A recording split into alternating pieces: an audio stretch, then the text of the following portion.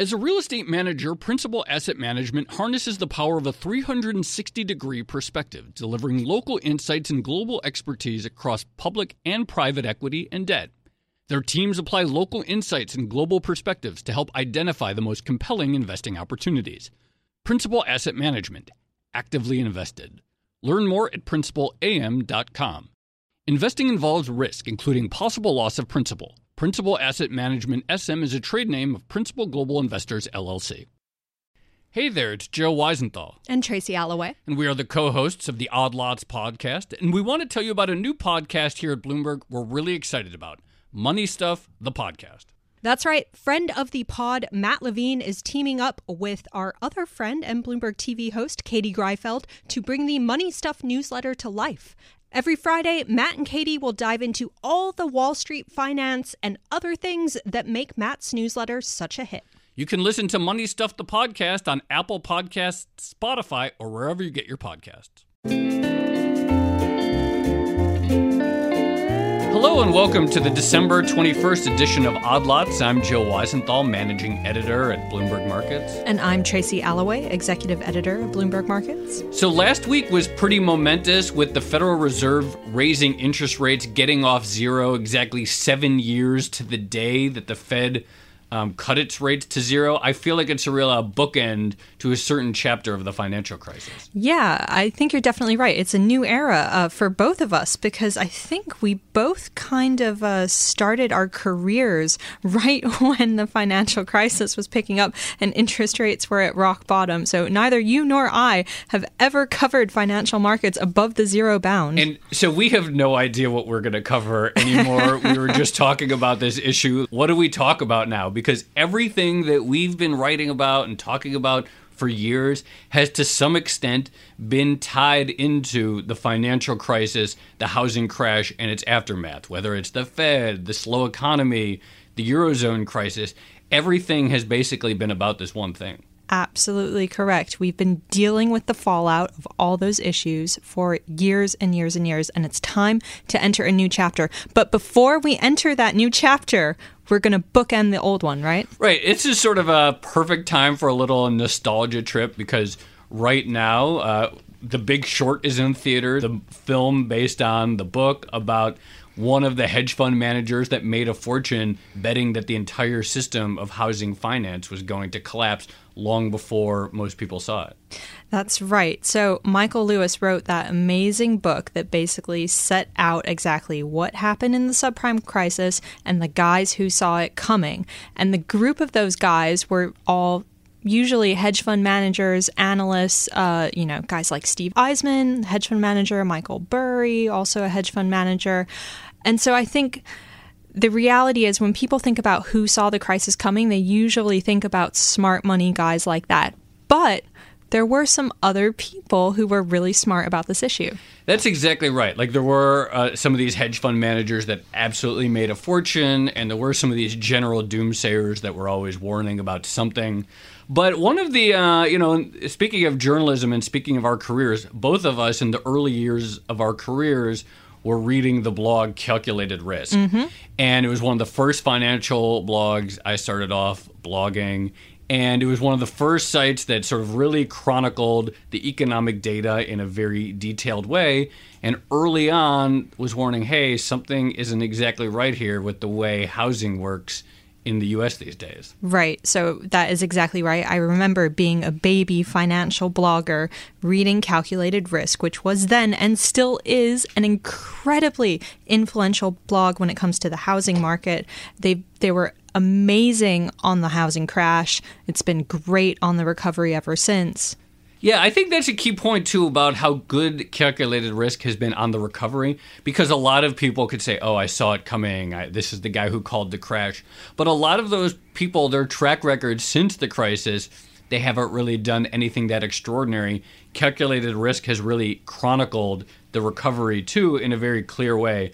And while the main author of Calculated Risk, this guy, Bill McBride, will be joining us today, in the early days, he had a co-blogger, a woman named Doris Dungy, a mortgage industry professional. She went under the nom de blog Tanta.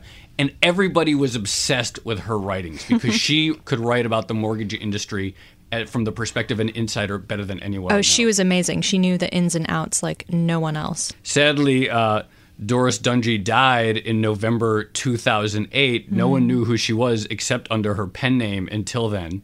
Yeah. But today we're going to talk to Bill McBride, who's still writing Calculated Risk, about those early years and about Tanta's legacy and why people loved her writing so much. Right. So I think for those of you listening, if you get one thing out of this, it should be when you go to see The Big Short in movie theaters and you're watching Christian Bale and whoever else on the screen shorting the subprime market, and they're the smart guys that saw it all coming. Remember that there were some really, really intelligent bloggers who were out there saying the exact same thing at the exact same time. We are joined now by the Calculated Risk founder, Bill McBride. Bill, thank you for joining us. Well, thank you. So, Bill, I've been reading Calculated Risk for years, watching you chronicle the housing collapse, the economic crisis, and then the subsequent recovery. How did you start Calculated Risk and why? Well, I've always been interested in housing, and probably in late 2003, 2004, I started really noticing, obviously house prices were really taking off, but I was talking to somebody at the gym, a young woman who was working in an accounting department. She told me she just bought a condo for $400,000. She made $40,000 a year and put no money down. And I said, well, how does that work? So that got me really interested. And then I was busy in 2004, but at the end of 2004, in January 2005, I started really digging into it, and that's when I started the blog. Did you actually have a mortgage background? I did not have a mortgage background. I have an economics background, not a mortgage background.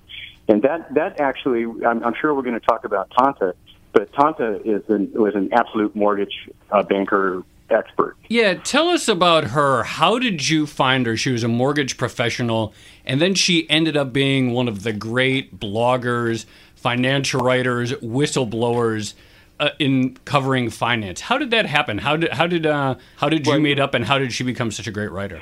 Well, this is what happens. I started writing about really the economics of housing. I saw speculation. I saw, the price appreciation.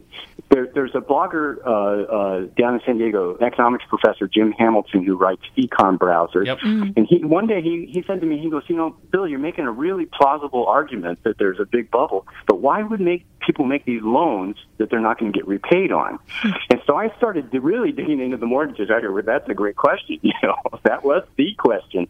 And one of the readers of my blog was Tanta, the real name Doris Dungy, and she started, whenever I would talk about mortgages on my blog, if I got any little detail wrong, she would send me a little comment and go, well, actually, it works you're close, but it works kind of like this. And so I kept wanting her to come and, write something for the blog, and then she disappeared. And at the end of 2005, reappeared in the middle of 2006, and sadly, she sent me a little note that she had been diagnosed with stage 4 ovarian cancer. So she didn't know if she was going to be around, and she had left her job. And so as she recovered, when we discussed it, she decided, I think she started in December 2006, she came and started writing for the blog. And her entire focus was on the mortgage industry, how it worked, originations, mortgage servicing, how mortgage-backed securities worked, every foreclosures, REOs, everything that you want to know about mortgages. So you two really became a sort of dynamic duo of the housing market because you covered it from a economics perspective, and Tanta, of course, covered it from the sort of ins and outs of the industry. Yeah, it was a lot of fun, and it really put all the pieces together for me. I mean, she was just she's an outstanding writer. Everybody should read what she wrote, and she really clarified why people would make loans that they're not going to get repaid on. Now, of course, nobody would intentionally do that, no individual, but she made it clear that they had moved away from a system where you used to lend to the 3 C's, and you would have credit and capacity and collateral, and they just moved to credit. And so, people weren't paying attention to collateral and capacity to pay the loans anymore. And so, what was happening is you were, if people had a good credit score, they'd give them as much as they want. Bill, there's a series of posts that Tanta wrote called The Complete Uber Nerd, and she had a definition of what an Uber nerd was. What were these posts, and what did she mean to convey by saying, this idea of the complete Uber nerd? Well, I have part of it. She was trying to explain to people in detail how things work. I have a little quote for you. She said the complete Uber nerd was intended for someone who is compelled to understand how things work in grim detail, even if things in question are tedious in the extreme. And so what you would do is just go into every fine detail of mortgage servicing or mortgage insurance.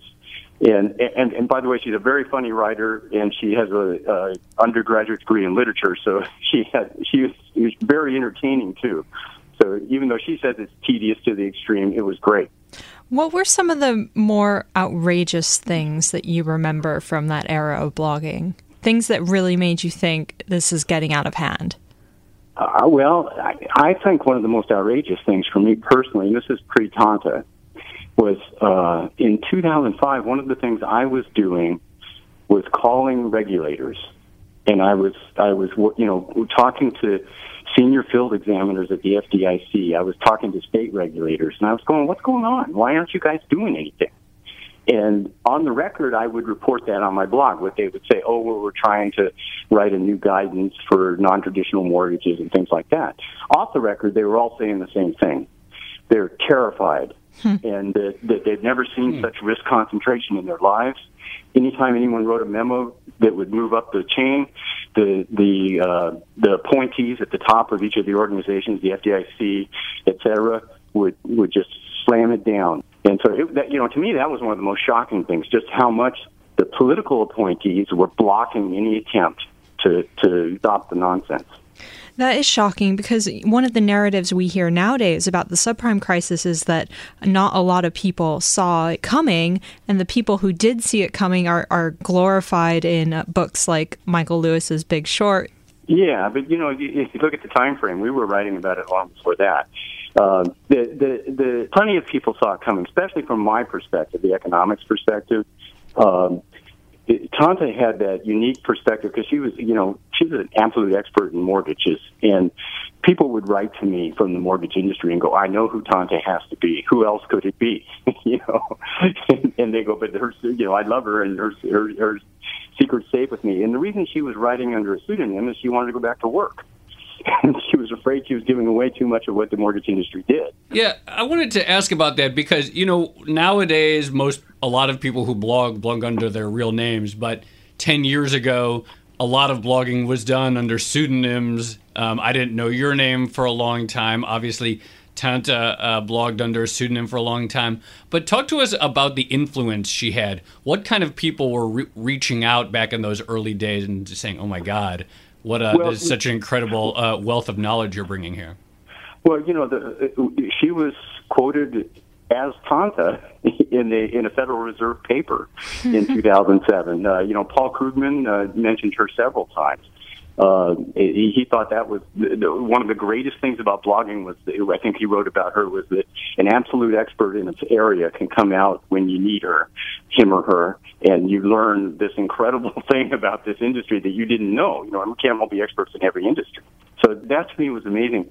And let me add this too, is that Tanta changed the world of blogging. Every single blogger out there owes her something, because she started writing for my blog in 2006, and in 2007 she kept calling him and goes, Bill, New York Times just stole one of your stories. Bill, the Wall Street Journal just stole one of your stories. And frequently it wasn't quite true, because I was talking to journalists at every major place, Financial Times, everywhere. And they weren't really stealing our stories, but what they were doing, they're telling me is their editor wouldn't let them mention they got it from a blog.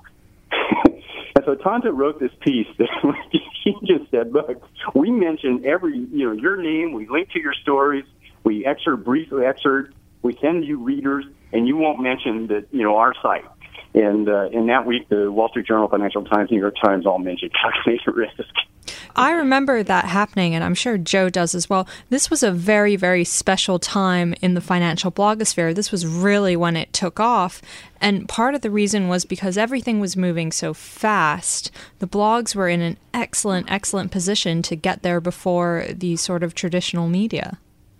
Yeah, and and the blogging also brought out some experts like Tanta and experts in other areas too. That it really helped, I think, and I think some of the best journalists got a lot of their they worked with us and other bloggers to build great stories. There were some awesome stories in the major media.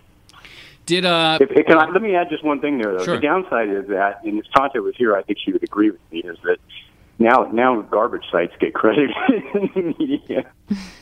Yeah, I mean, there's definitely been a big proliferation of all kinds of quality since then. Yeah.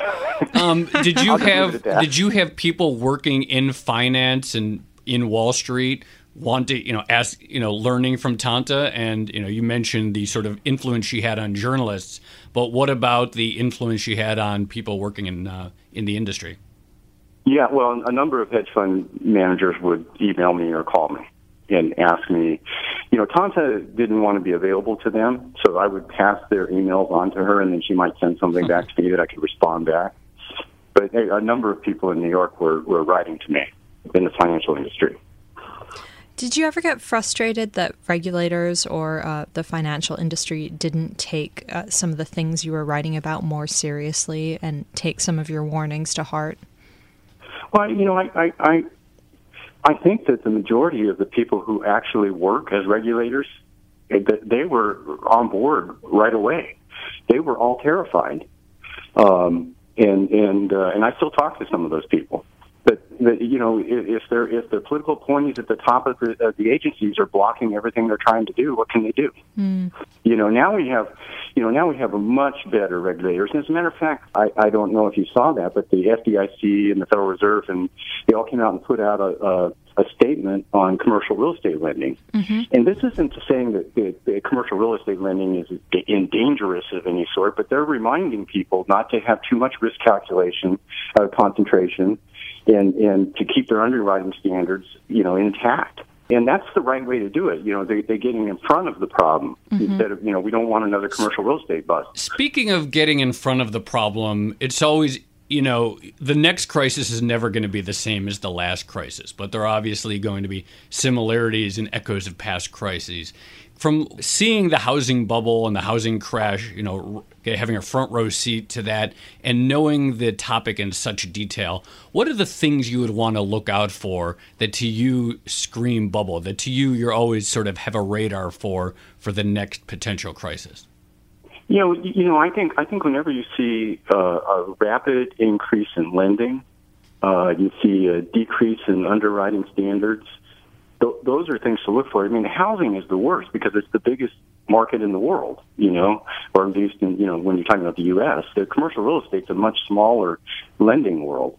I was one of those people in the late 90s arguing we had a big bubble in the stock market. And that, but the speculation there, although it was rampant, was nothing, it was not as leveraged as the housing market.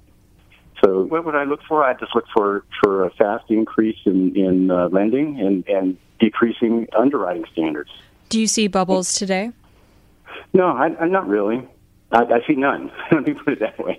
You have to look for two things. One is the fundamentals have to seem like they're out of whack with normal. And two, you have to be looking for a lot of speculation. So people taking this lending and speculating hard. I don't really see that today. So, I'm not worried about much today. What going back to Tanta for a second, what would you say was the number one thing you learned from her in terms of how to analyze an industry? Are there lessons that you learned from her just in generally working alongside her that you still take with you today as you write and analyze the economy and the housing market? Well, she would, what she would always try to do is she'd like to look at it from one angle and then step back and try to look at it from another angle. And she was really good at that. As a matter of fact, I can't tell you, it happened over and over again. She'd say, well, what if we look at this from a different perspective here? And it really would help clarify what was happening. And I think that was part of the reason Tanta was way ahead of everybody else on predicting. She was naming names, which mortgage companies were going to go under and which banks were going to go under. So that's why we couldn't be out shorting people. The Big Short guys, they actually did something very different. What they did is not only did they discover this was going to happen, but they figured out a way to really make a lot of money from it. And that wasn't our goal at all. I mean, we were just trying to sound the alarm. Yeah, just a slight difference there. So I got to ask, The Big Short is out. Are you going to go see it? Oh, absolutely. Absolutely. Were you a fan of the book? I didn't read the book. Well, I'll admit I haven't read it either. What? This is outrageous. Let me tell you why. I lived it. I wrote about it every day. I know what these guys did, but I want to see the movie. Fair enough. All right. Well, thank you very much, Bill McBride. Absolutely fascinating discussion. Really appreciate you calling in. And thanks for we'll have having me to get back in touch with you to get your take on the movie, or at least you should write about it. Okay, I will. Thanks so much. Thank you. Well, Tracy, that was a fascinating conversation. What was your big takeaway from that?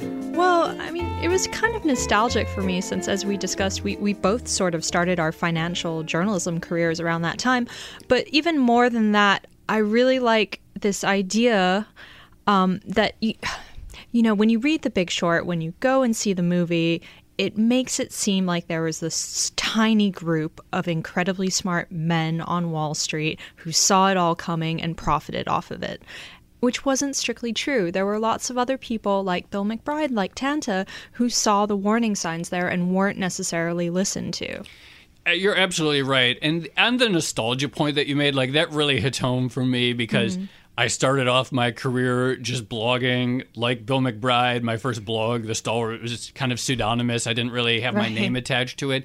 And I had totally forgotten, but I love the point that it wasn't standard. Like now, if like a blog breaks news, then most news organizations are pretty good at crediting them and citing them. But I forgot how rare that was and for how rare it was for anyone to acknowledge that there was good information coming out of new media. Yeah. And the idea that Tanta was one of the people that really pushed and said, no, like we're doing all this great stuff. Like newspapers should give us credit.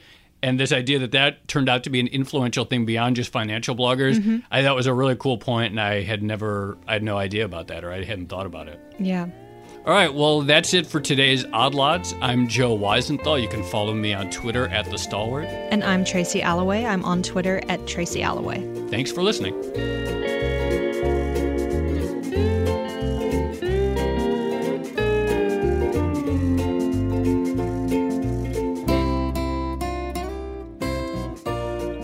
Joe and I are very proud of our new podcast, Odd Lots, but we are also very proud of Bloomberg's other growing suite of original podcasts, all designed to help you navigate the complexities of business, financial markets, and the global economy.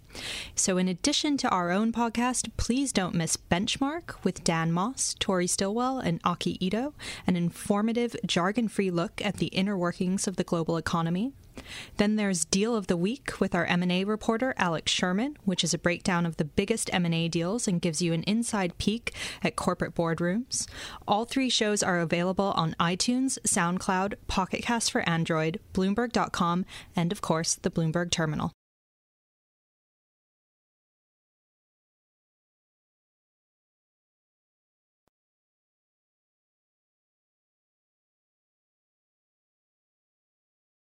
Hey there, it's Joe Weisenthal. And Tracy Alloway. And we are the co-hosts of the Odd Lots podcast. And we want to tell you about a new podcast here at Bloomberg we're really excited about.